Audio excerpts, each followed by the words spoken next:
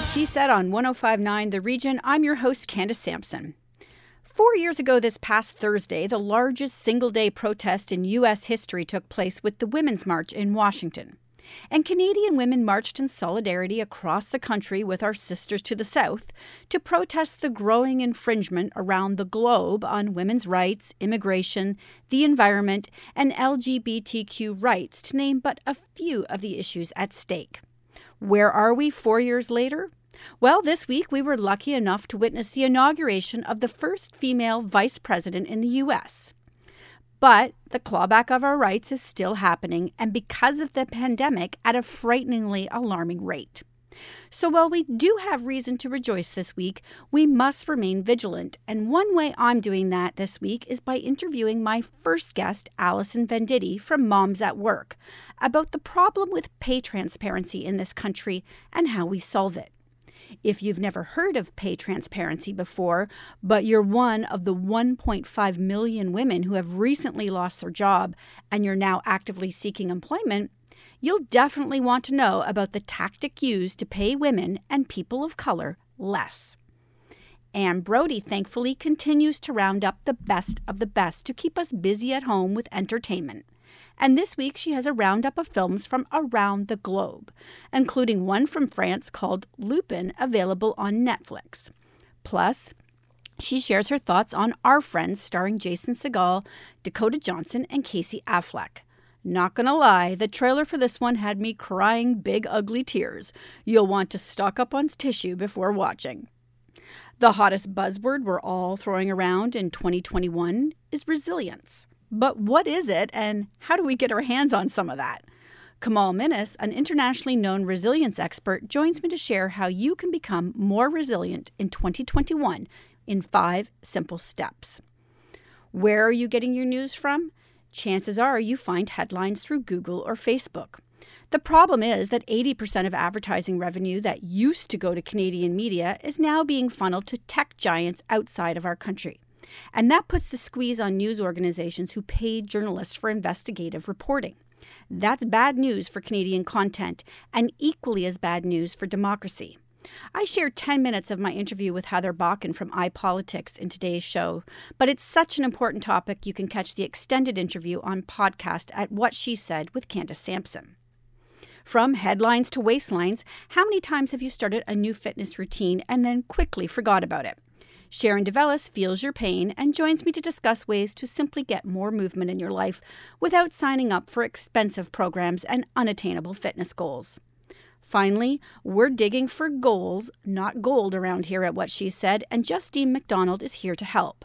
A mom of 2, entrepreneur, and coach dedicated to helping career-driven moms maximize their work and home life through online courses, events, coaching, and the Mama's Got Goals planner. Justine is here to give us a nudge in the direction of our dreams. It's another full week at What She Said with interviews that empower, educate, and entertain. So let's jump in right now on 105.9 The Region.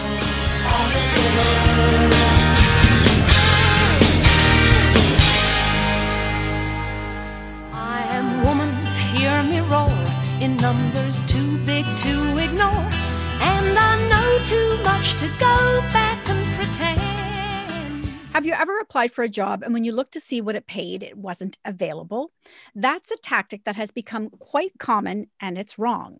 In particular, it affects women and people of color most negatively. Joining me to discuss the importance of pay transparency is Alison Venditti from Moms at Work, who joins me today to share the motivation behind companies not sharing the rate of pay for a job and how you can address it for when applying for one. Welcome to the show, Alison. Hi, nice to be here. So this is something that it's funny. I remember years ago applying for a job and seeing the rate of pay. Now, when I look at jobs, I rarely see the pay.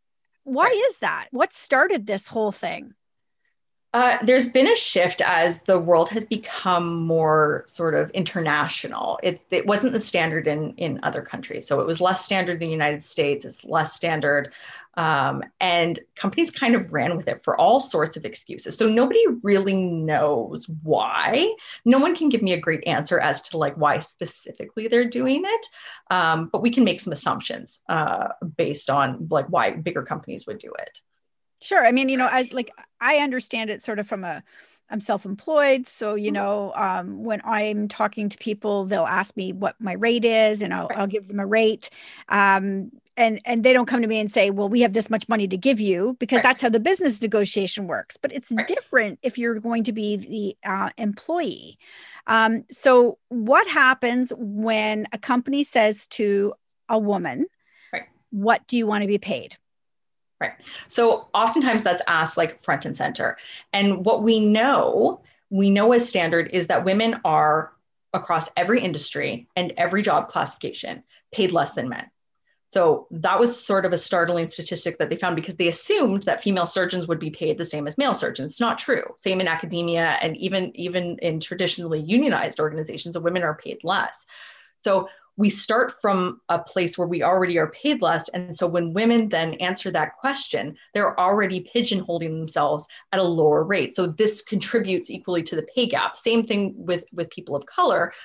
We are going to continue to be paid less when they keep asking that question.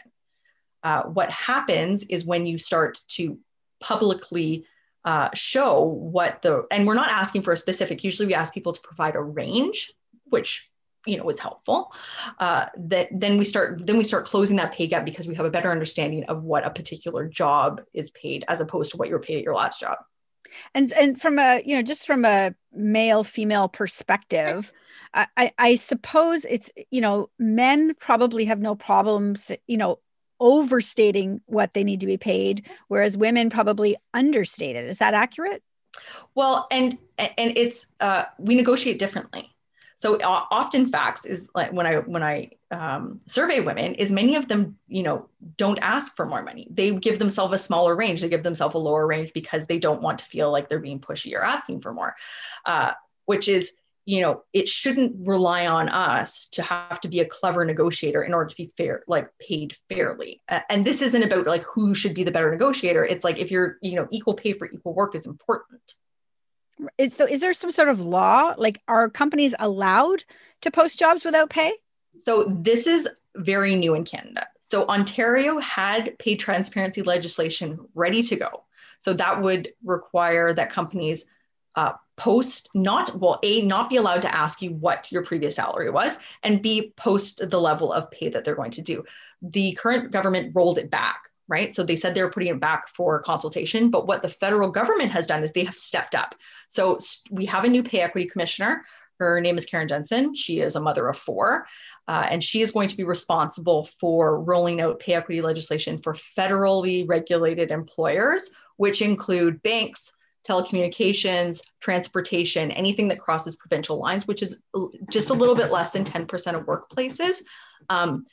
But the trickle down effect will be significant. So if we're requiring banks and that to become more equitable in their pay, that's going to trickle down to other industries as well, right?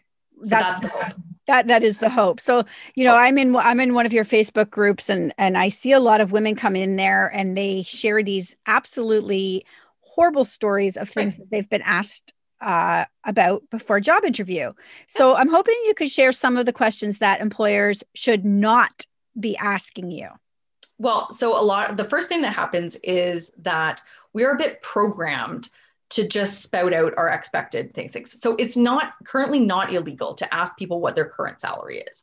But the way in which we respond can be different, right? So I've had people respond to recruiters who pick up the phone and be like, so what's your salary expectation? They say, no, what is your salary range?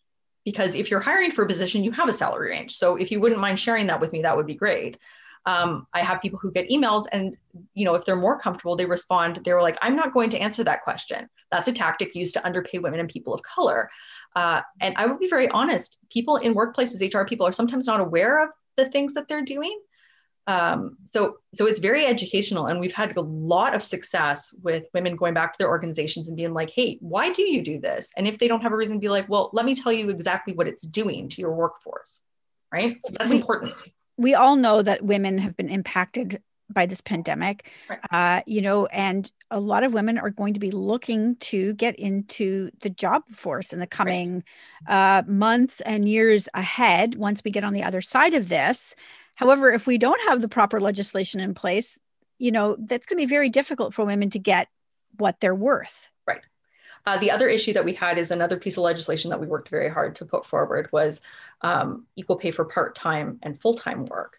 That also didn't come into force because women are predominantly the ones working part-time. And as you probably know, I'm like, part-time work is paid less than full-time work in many scenarios, and it's not okay. So there's a whole bunch of things that really need to be pushed forward in order for us to like really close that wage gap. And the biggest struggle for me is I'm like, it's sitting there ready to go, ready to be enforced. And they're just not doing it yet. Who do you think is behind that? Any thoughts? Oh, it's our current government, because it was written and ready to go. And they've rolled back all sorts of things into protections for young workers, protections for healthcare workers, protections for all sorts of things. Like it's not good. So, but to say that they're like targeting these groups is like right on point. So many things against women have been rolled down. It's not okay. And do you think that the pressure for them to ignore this is coming from the corporations? You know, I don't want to paint all corporations with a big brush, because you know what, for like some of the bigger organizations, they wouldn't think to do that. But I will say that organizations that predominantly put like lower paid, frontline workers, like this is really important for their bottom line. Right. It is important, like to keep wages down is important for their bottom line. So hiring part-time sales staff and paying them less is going to save them a lot of money. So it's a horrible thing to like imply, but it's true. Right. There, we all know that if a corporation was an actual person, they would be a sociopath, because it's all about, making money and nothing else. It's never about the person, people that they employ. So it's on us to keep them accountable and to keep our government accountable. So my concern, though, is that, a lot of women don't know this. They're not aware of this information, and they're probably underprepared to enter into negotiations for jobs as they come up in the coming months. So tell my audience, please, how you are helping women, because I think it's very important that they know how to get in touch with you. So Moms at Work is above all things like an advocacy organization. So in the Facebook group, I have a newsletter. We provide free resources from experts. So the one thing I saw at the beginning of the pandemic was that people were just scrounging around on Facebook for answers. So we have employment lawyers, tax specialists. I'm an HR expert. I do return to work. We're all available for free to help you navigate all of these changes in legislation, all of these things. I have a YouTube speaker series. We had the Pay Equity Commissioner come on to talk. I want them to hear it from the horse's mouth. I want people to know from people who are building this legislation, how it impacts you and how you can go back. And I talk a lot about pay transparency and salary negotiation because they're things that some women are not used to being able to do. And I've helped women negotiate in like federal government jobs where they're like, I didn't know I could negotiate. This is like a federal job. I'm like, yes, there are so many opportunities to be making more money. And my biggest takeaway for people is like when you negotiate a higher salary, that's not a higher salary for 1 year. Negotiating $5,000 more is $5,000 more a year. And it's the starting point for your next raise. So it's important. And you're worth every penny. You are the very definition of a rising tide lifts all boats, Allison. You're so great. So just quickly, can you give the website for people? Yeah. So it's, this is momsatwork.com, and on Instagram at This Is Moms at Work. And the Facebook group it's called it's called Moms at Work. So it's Moms at Work group. And currently we're sitting at about 6,000 members, and we're having a lot of fun. A lot of fun advocating for change. Excellent. Thank you so much for joining me today, Allison. This was great. Thanks for having me.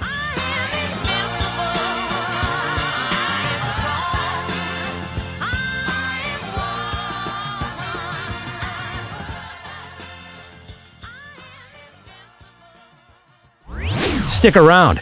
More What She Said with Candace Sampson coming up on 105.9 The Region.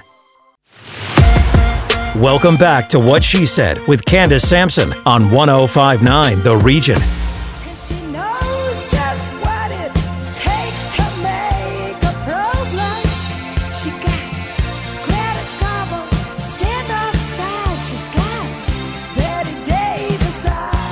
Join Joining me for Saturday Night at the Movies is the ever lovely Anne Brodie. And before we jump in today, it's worth noting that on the weekend I received a message from Anne that simply said, Lupin, you must watch Hubba Hubba.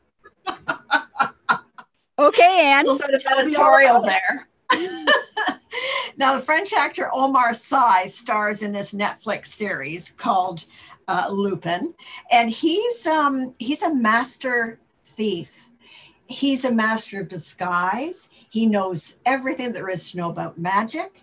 So he has two jobs. One is to steal a $200 million diamond necklace from the Louvre, where he got a job as a janitor, and to save his father's reputation. His father was accused of stealing the necklace when he worked for the family that owned it, and went to jail. He hadn't done it, and he hung himself. So he's got two big jobs on his hand. And I've got to say, this guy is incredible. You see him drive up to the Louvre, posing as the buyer of the diamonds, and this big vehicle opens up. He comes out, and he's in a tuxedo. He's so smooth and cool. I could see this guy being James Bond. Wow. To tell you the truth. Yeah. Wow. Yeah. So it's really fun. It's a good time. And you'll be just amazed by the character's ability to do things, to change his appearance, to change everything, to get what he needs. Now, this is based on a 1902 book called Arsène Lupin, Gentleman Thief. So it's really fun. I'd highly recommend it. And it's an eyeful. Okay, excellent. Well, we love that. We love our eye candy, of course. But this is also an international film, and you have other international films this week in your What She Said Talk Roundup. So what else do we have? Okay, we've got this. Oh my God, it's so mysterious. The Grave on Topic. Wow. It concerns 3 bodies that were revealed following an earthquake in northern Israel, a nature reserve. These skeletons, they reckon, had been dead about 5 years or so. And the forest ranger who runs the park, he's arrested. But the interesting thing is, forensics investigations reveals that these skeletons' DNA belong to people who were actually living. Yikes. Yikes, indeed. I got through as many episodes as I could given my time constraints, and I still don't know how they're going to sort it out, but it is so intriguing. Inside one of the skeleton's chest cavities is found his wedding ring. I mean, and there's a mentalist who is also matching DNA for one of the skeletons, who has visions of himself throwing bodies over the bridge into this pit where they've been found. Honestly, it's just mind-bending. So I'm going to have to find time to finish it. It's just incredible. I'm going to have to find time to start it, because that sounds fascinating. So that's an Israeli film, is it? Yes, it is. And also from Israel, we have Losing Alice. And we have an interview on the website with the star and the director, 3 stars and the director. And it's a really tingly kind of a series. It's about a very famous filmmaker, a woman, and her famous actor husband. And their lives are intruded upon by this ambitious young screenwriter who not only sets wheels in motions on an emotional level, on a dominance level, on a sexual level, but on a professional level. It's quite amazing. It's really good. I can't believe these 2 terrific things. Since when have we had that many films from Israel? We had Valley of Tears a couple of weeks ago, and now 2 in 1 week. So, and that's on Apple TV. So take a look at that. Okay, so you have a whole list, obviously, on the website, and there's that people can go to and check out for sort of this around the world roundup this week. But there is one movie that I do want to talk about just briefly, if we can, in the last minute we have left, and it's Our Friend, because I watched the trailer and I was sobbing. I know. It's just so good. Dakota Johnson has cancer. Her husband, played by Casey Affleck, is overwhelmed because they have kids. his best friend, Jason Segel, moves in with them to lighten the load, and the joy that he brings and the comfort. And it's about selfless love. And it's a lesson. It's a heartbreaker, and everyone is so good in it. Yeah. And Jason Segel, I thought he was, like, just the brief time I saw him in the trailer. I mean, I can't wait to watch this. I really found it was a bit of a stretch from his normal roles. Like, no kidding, really right? went deep on this. Yeah, not ironic, not satirical, not funny. Well, no, amusing, but not funny.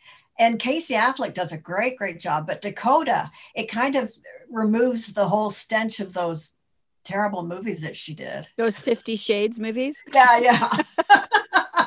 And she's very endearing in this. And she handles it well. It's wonderful. Our friend. Excellent. All right. You also have an interview with them on YouTube and on the website. So I hope people go check it out. And as always, thanks so much for keeping us entertained in this unending lockdown. My pleasure. Thank you, Candace. She'll expose you when she snows you.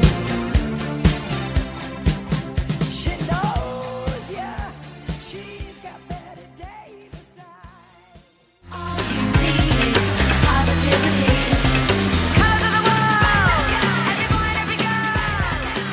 We all walked into 2021 hoping for a change of pace, but as it turns out, it's carrying a bit of a 2020 hangover, and not much has changed.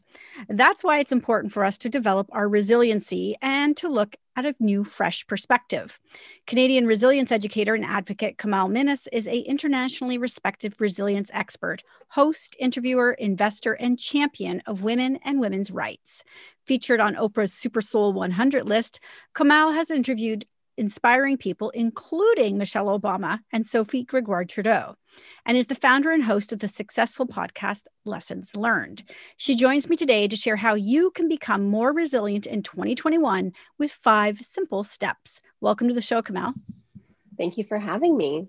So let's run through those 5 steps because we are all in desperate need of them. So what's the first thing we should be doing? Absolutely. So first, let's think about reconnecting to our community. So when it comes to building our resiliency and building our subjective well-being, research shows us across the board that connection to community is one of the main pillars of what makes us more resilient. So it's really important right now to ask yourself, how can I reconnect to the people around me? How can I make sure that I am making time to consistently reach out to the people I love and who care about me? And in some cases, how am I making new friends, even though we are fully digital right now? It's a great time to be courageous, to slide into folks' DMs and to figure out how you can be building new friendships with people who are aligned with your values and expand your network in the ways that you can right now.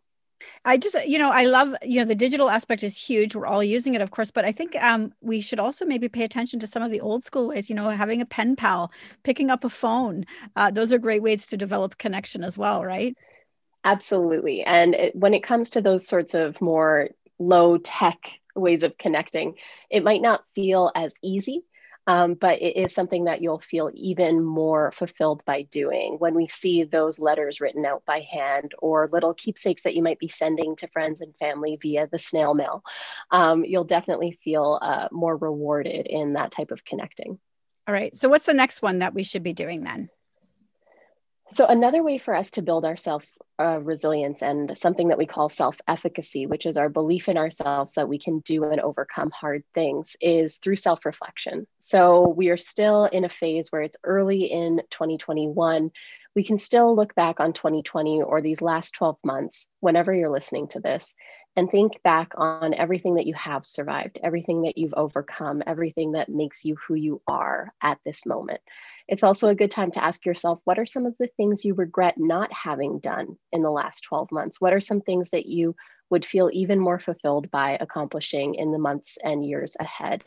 And it's through the self-reflection that we can make sense of our lives, make coherence of our lives, and also where we can get inspired for action moving forward. And when we see what we've overcome, when we see a list of the things that we've survived, of the things that make us who we are, that make us as strong as we are today, we can actually borrow some of that confidence and apply it to parts of our lives where we might not be feeling as confident. We can say, look at what I overcame, look at everything I survived last year. Then X thing in front of me is totally doable and manageable that I can rise through. So self-reflection is a really powerful and important tool when it comes to building our resilience. Yeah, I love that. All right. And then you talk about therapy, which I think is, I'm a psychology student. I went back to school to get my degree at Queen's in psychology. So I'm a big proponent of this. So people should definitely be seeking that, right? Absolutely. For me, I have been consistently seeing my therapist every Friday for the last few months. And not only with that, but also seeing a coach for when it comes to my business side of things in my life. Because what we can come to realize is that we need different supports when it comes to the various areas of our lives. But for a lot of folks, even that first step of reaching out to a therapist or finding a counselor can feel so daunting and overwhelming. But let me tell you, having someone who knows nothing about your life, is not connected to a single person in your world, who you can go to on a weekly basis to just make sense of your life and talk through things, vent, throw shade if you need to, whatever it looks like, is so helpful for our mental health and well-being. And again, can just help us get some of that overwhelm out of our minds and into the supportive care of someone who's there with us to make sure our mental health is doing well. So therapy and counseling are two things that are so critical right now, more than ever, to put in our little toolkit of self-care, self-love, and self-support. Okay, so we only have about a minute left. So let's get to those last 2 points quickly and then let people know where they can get in touch with you to learn more. Absolutely. So it's really important to remember that dreaming and planning is a really important way to create hope for ourselves and to give us a guiding light in times of difficulty.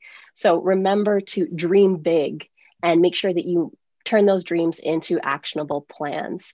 And you can find me at Komal Minhas, KOMAL on all social media platforms, or at komal.com to learn more about my resilience building programs. Okay, excellent. Thank you so much for joining me today. This was great. I really love all of your tips, especially about dreaming for the future, because we are going to come out of this soon. Absolutely. Thank you so much for having me. And my last reminder is to be gentle with yourselves and take really good care of yourself. More with Candace Sampson and What She Said coming up on 105.9 The Region. Welcome back to What She Said with Candace Sampson on 105.9 The Region. Will you remember me? Don't let your life pass you by. We live in a world divided on just about everything, from wearing masks to left or right politics and to conspiracy theories. How then do we deal with disinformation, particularly when each side believes their side is the right one? Equally as pressing, how do we ensure that Canadian news content has a fair shake when global companies are driving the views and news online? Heather Bacon is the deputy publisher at iPolitics.ca and joins me today to discuss why it's so important to protect Canadian news media and some ways to tackle the disinformation war. Welcome to the show, Heather. Thank you very much, Candace. I just want to clarify my last name is Bakken, not Bacon, but that's okay because my handle is Bakken Bits and it's a play on Bacon Bits, but it's more Bakken the oil rather than Bacon the food. I will never forget that now. Thank you. Okay, so let's talk then about, so why do you think, you wrote an article, an opinion piece in the Toronto Star. So let's start with why you think Canadian news media is in jeopardy. Journalism is, you hear this often, that journalism is a cornerstone of democracy. And right now, I think we're in a battle of freedoms. And the irony is that people don't understand the potential threat to their freedom and liberty that the lack of competitive news media and journalism provides in that ecosystem of information, fact-based evidence. So that is a foundation. And then I think we have to bifurcate Canadian content versus news. So they're two different issues, right? We have content, which is the news, and then we have culture. So Canadian culture, and how do we address the cultural side? And that's where it gets a little bit tricky because there's a gray zone in between. And I think on a policy level, we're trying to figure it out. Where do newspapers fit? Where does digital online news media fit? And where does broadcasting fit? And, CRTC is in a direction where they want to separate those two. So if we're going to separate them, let's talk about the news, let's talk about journalism and that impact on culture, which is different than Canadian content. When I go online, I'm constantly being pushed to US media or media that's coming out of the US because of the platforms I'm on. So the browsers I'm on, either Google or Facebook. So how do we deal with that? Like, how do we get those websites where most people are, those browsers, to be pushing us the Canadian content? Can we do that? This is what we're hoping. And this would be a policy push and trying to create, robust legislation, like create a playing ground where it's level. I don't think anybody's asking for an unfair advantage, but right now, a lot of Canadian providers have an unfair disadvantage. And the disadvantage is created by several different factors. I would say just from the get-go, when you talk about Canada-US, relations and culture and how we are very much exposed to American culture, that's a global phenomenon, right? So we all still are able to carve out our niche. But I think on that playing field, we have to say, okay, if I'm going to go on and look for news about something in my country, my Canadian content providers should be at the top of the list, and that's surfaceability. I think it's important to note it's not just advertising dollars. There's some pretty sinister players here behind the scenes who are trying to undercut our very democracy with the money they're putting behind, things that are landing right in front of us. And we've seen that, I think, play out in real time right now in the US, but Canada is probably not far behind in that. Well, I mean, that's where you look at the giants, the big tech giants. And I mean, it's safe to say a lot of people are using Google as a search engine. It's an excellent search engine.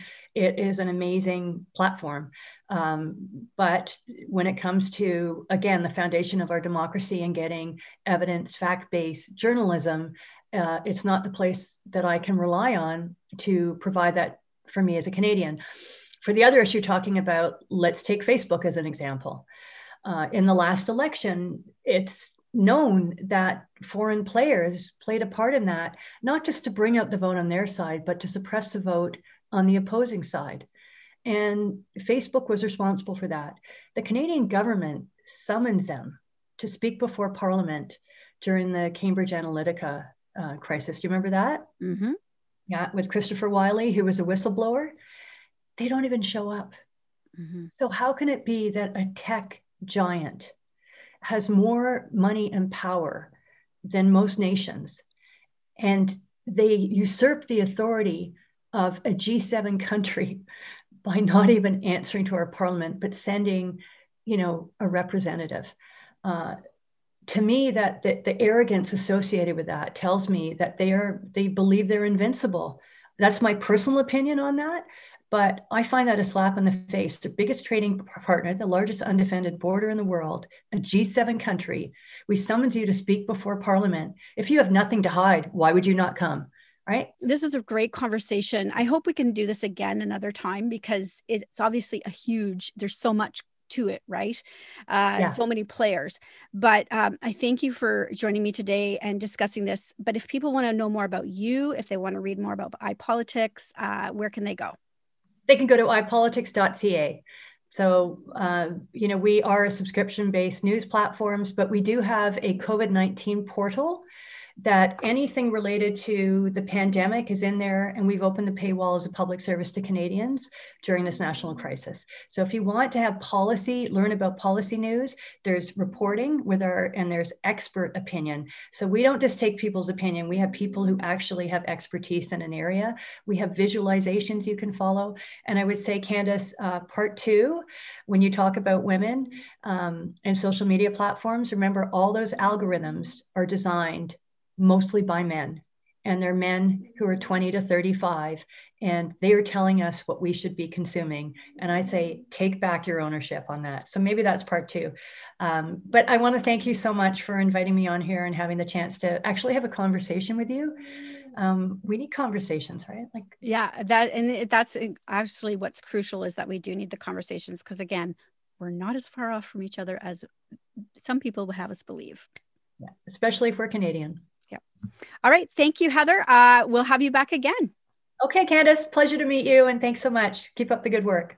You've been listening to the edited version of an extended interview I did with Heather Bakken, deputy publisher of iPolitics.ca, about the state of news media in Canada. Far too big a topic for 10 minutes. You can catch the extended interview by subscribing to What She Said with Candace Sampson on Apple or Spotify. We'll be right back with more What She Said on 105.9 The Region.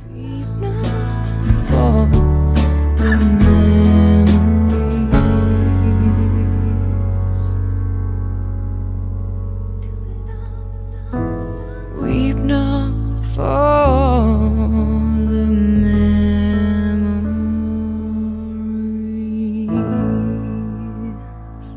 The dog days are over.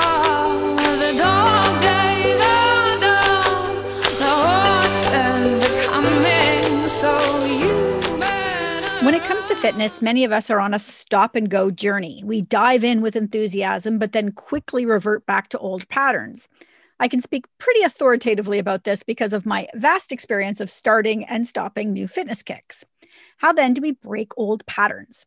Sharon DeVellis is a 50-ish mother of two who believes that incorporating movement into your day every day will dramatically improve your life, and that it's not as hard as you think it is.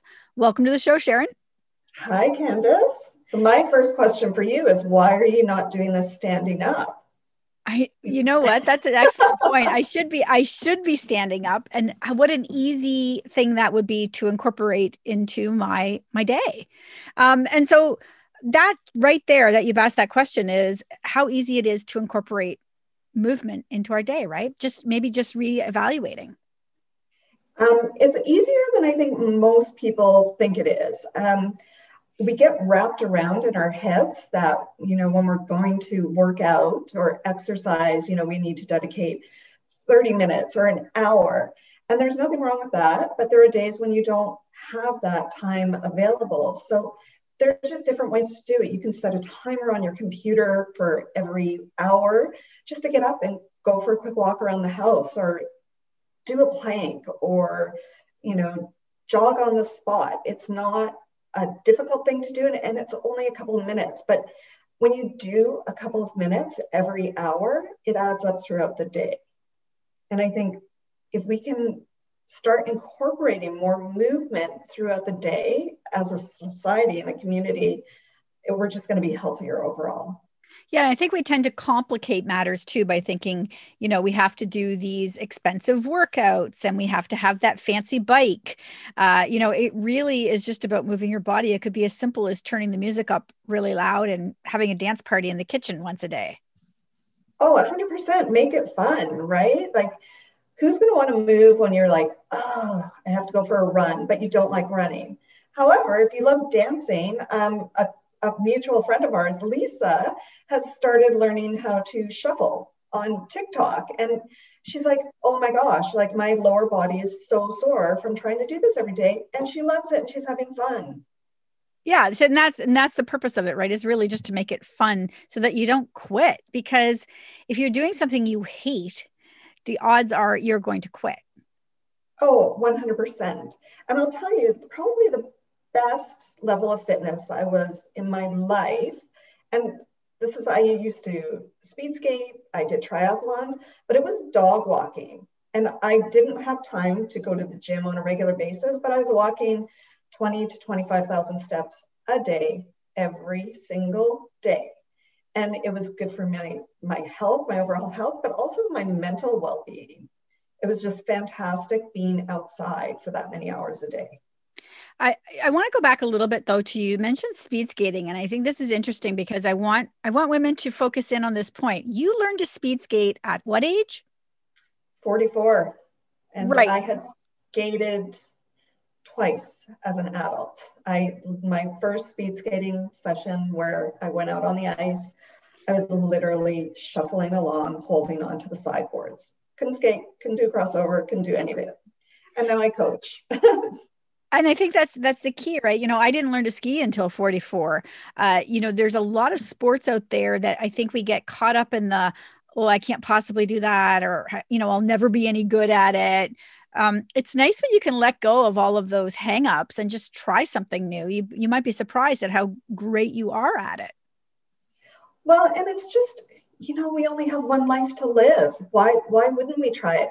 And the second thing I learned is that people, and especially in our age demographic, are so welcoming and wanting you to succeed. Like everybody in that speed skating club helped me in some way, shape, or form, whether it was like giving me tips. One person spent an entire class letting me lean on him so I could try to do crossovers.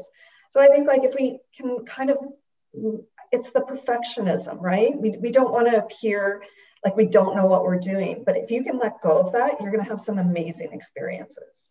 And that brings me to the next point, is that we seek that perfectionism, and it's really just about the movement of it all. And so you recently went back to become a certified fitness coach. Yeah. So that was a little bit of a journey. It took a little while just because there's bumps in the road in my personal life. But yeah, I'm certified as a coach now, a personal trainer. And I am going to be launching a fitness business, which I'm super excited about because I want to make it accessible to everybody, no matter what income level. And I think this year, more than any, has shown us that there is a very large gap between people who have large incomes and people who do not. And I would like to try to close that gap. And fitness really shouldn't be something that requires wealth to participate in. It should almost be, almost a right. And so many of the things we can do are free, right? They're right out our front door, and we don't need to spend, a monthly fee to get through a door to participate in fitness.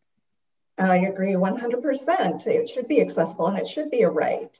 And we should be able to have access to people who have the knowledge base and who can help us if we're making mistakes and kind of guide us in the area we need to learn.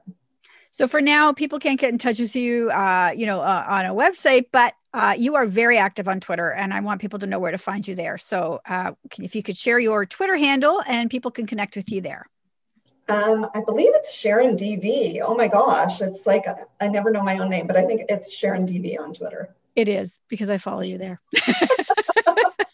Thanks for joining me, Sharon. This was great. I hope everybody listening goes out and just moves today.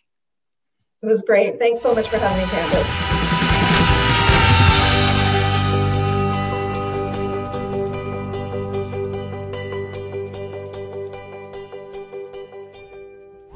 Stick around. More What She Said with Candace Sampson coming up on 105.9 The Region.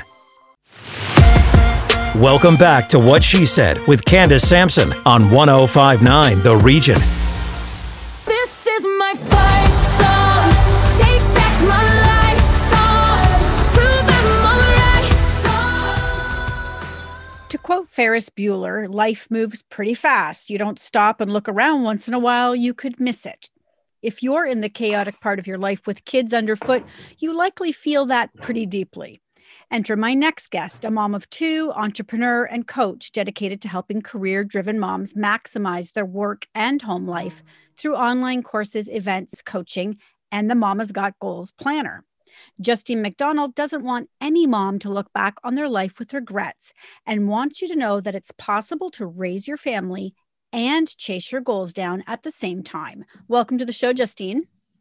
Thank you so much for having me. So I really love that you have a goal planner. What inspired you to create that?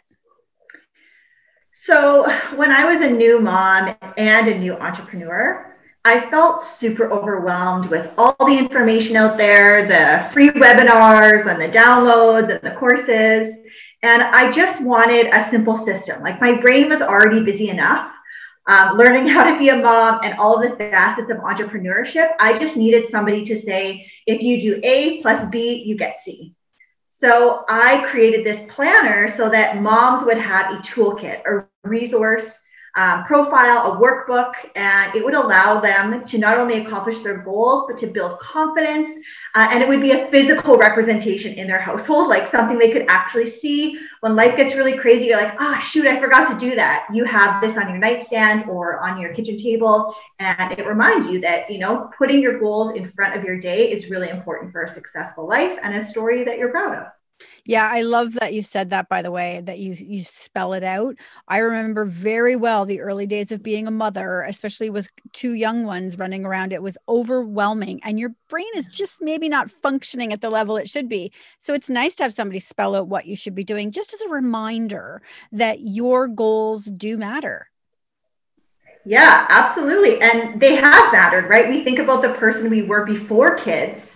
And my big thing is, I don't want you to look back in 20 years. You know, you're right now, it feels really busy, but if you stay in that pattern and that habit of always kind of pushing your priorities to the bottom of the list, your kids are going to be graduating and you're going to look back and think, you know, what happened to that person that had all these big goals and these big dreams? Where did she go? So when we put daily intention to the things that we want, and they're in the forefront of our mind, and just take those little tiny steps, it really makes a mountain achievement at the end of our life. And I really like one of the things you mentioned is that, you know, your kids are watching. Mm-hmm. So when you create that intention, you're modeling what you want your kids to do. It's particularly, I think, if you have daughters. I know for myself, that's important that I'm modeling that for my daughters as well, so that they don't lose themselves when they go ahead and have children. Yeah, absolutely. And not just that, I think, you know, we tell our kids, you can do whatever you want. You're limitless, you're boundless, you know, think with your imagination, anything you set your mind to, you can have. But are we modeling that example for them? You know, are we living the life that we have designed, or the life we think that we should have? So if every day we come home and we're drained from our job, or we're giving to everybody else but ourselves, we're really just teaching our kids that that's what they can expect. That's what they should do with their time. And we want more for our kids. We want to show them that you can have it all, that anything you put intention behind, you can absolutely have, but we have to model that for them first. So tell me then about how this planner works from the first time you crack open the book until, you know, you work through a year of it. Yeah, absolutely. So it's designed to walk you through what's called domino goals. So you take a really big vision for your life, something that you probably, you know, as a mom, you think is now impossible because of your schedules and kind of the overwhelm in your brain. You don't have much, I call it brain real estate. We don't have much real estate left in our brain. But we take this really big vision of, you know, where do you want to be at retirement age, or when you kind of look back on your life, and we break that down. So we take that big vision and we talk about the feelings that you want to feel, and how do you feel that in 5 years? What are the tasks that you would need to do to feel that 5 years from now, a year from now, in the quarter, in this month, in this day? So, you know, if you want to feel, for example, one thing that a lot of moms want to feel is they want to feel content, right? They want to feel like they have, you know, the security financially, they have security in their relationships, they feel really strong in their body. So what can you do today that over time would build up to give you that feeling that you want long-term? So we start with that, and then we go into daily intention. So there's a full 12-month undated day planner in here, because a lot of moms would tell me, oh, I have like this kind of notebook and that kind of notebook. I want it in one notebook. So it's all in one notebook. But the most unique part about this planner is that there's coaching tools. So everybody has a reason why they kind of fall off track with their goals. So one of them is, you know, I don't have enough time, or I don't have the financial resources to do the things that I want. So there's a coaching tool in here for the top 10 reasons why people fall off track with their goals. And then I walk you through how to move past that feeling so that you can get on with it and get up, because we are all going to have those periods of time when we don't feel like showing up for our goals. But the point of this planner and the point of coaching and any program that I have in my business is to just shorten that amount of time. So say you get stuck and overwhelmed for a week normally, well, can we shorten that to 4 days? And then can we shorten that to 1 day and then maybe 20 minutes? All right. So I love this. Then if people, they can jump in, obviously. I know we're past the new year, but you can jump in anytime. Why does it have to be January 1? So if they want to find this planner, where can they go? So my website is teamgoalchasers.com, where you can learn a little bit more about my services. And there's also a link to shop, so you can purchase it there. And on Instagram, I'm the Goal Chasers. Amazing. Thank you so much for joining me today, Justine. This was great. Thank you so much, Candace. That's it for What She Said for this week. Stay up to date with our newsletter by signing up at whatshesaidtalk.com, and be sure to follow on social at What She Said Talk on Facebook, Instagram, and Twitter for videos of these interviews and more. Finally, be sure to subscribe to What She Said with Candace Sampson on Apple and Spotify for extended podcasts. I'll be back next week with more What She Said on 107.7 Pulse FM. This one's for the girls. Previous episodes of What She Said on 1059theregion.com.